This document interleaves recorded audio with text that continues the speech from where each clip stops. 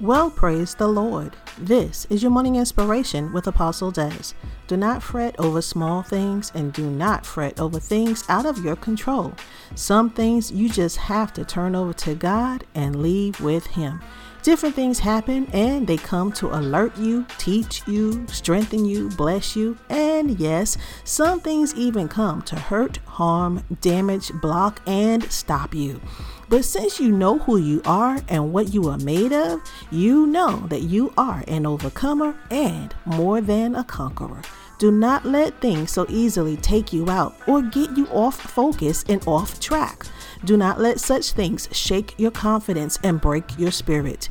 God has invested much in you, and if He believes you can accomplish great things, guess what? You can.